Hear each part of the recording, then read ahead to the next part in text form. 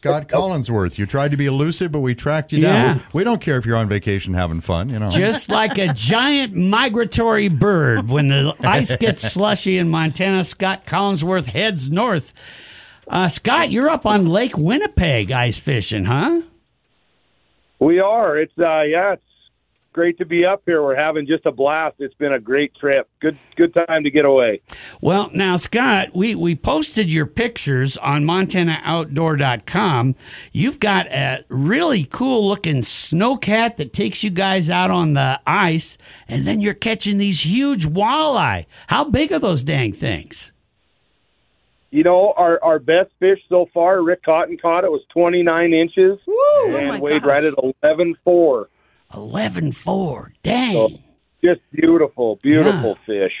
Now, this snowcat that you take out on the ice, is that like also your ice shack? Does the floor open and you just fish right out of it?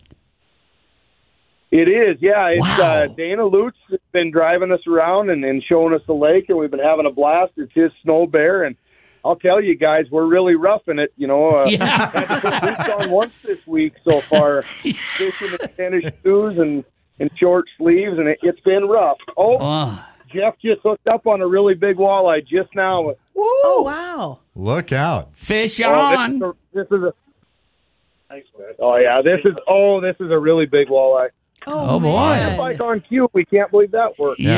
That's That's perfect. why we're live show. That's Scott, so cool. The Canadians are very kind, so I'm sure he will. I assume, Scott, this is a pretty large lake. How deep do you have to go to get the fish you're targeting? Well, the crazy part is we fished anywhere from 18 or 19 feet to right now we're sitting in 4 feet of water, and our biggest fish have come really shallow. Oh my God! Wow. Yeah, it's been really really changed for us, but 4 feet of water has been really key for these bigger fish. I'll be dang. Crazy. Yeah. So is there like weed beds down in there or something, or?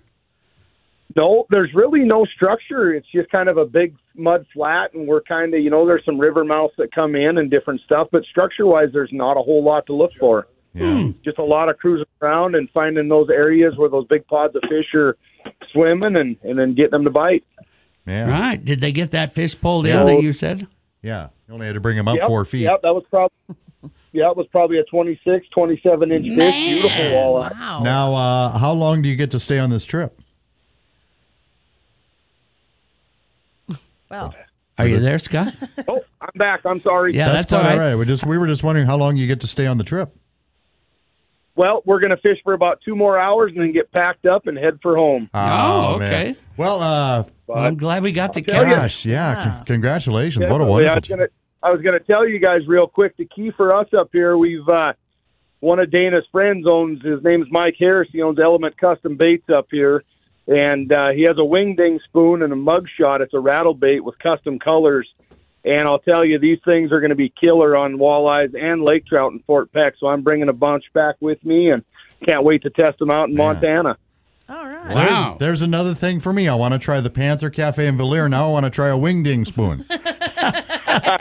Yeah, Real quick, nothing and then better than a wingding. real quick, and then we got to go. How thick is the ice up there on Lake Winipeg? Yeah, good question.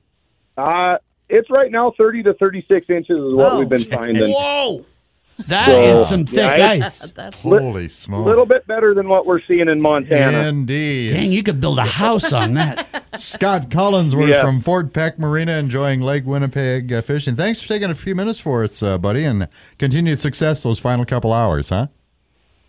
I appreciate it. Thank you guys so much. All right, thank All you. right, see you, Scott.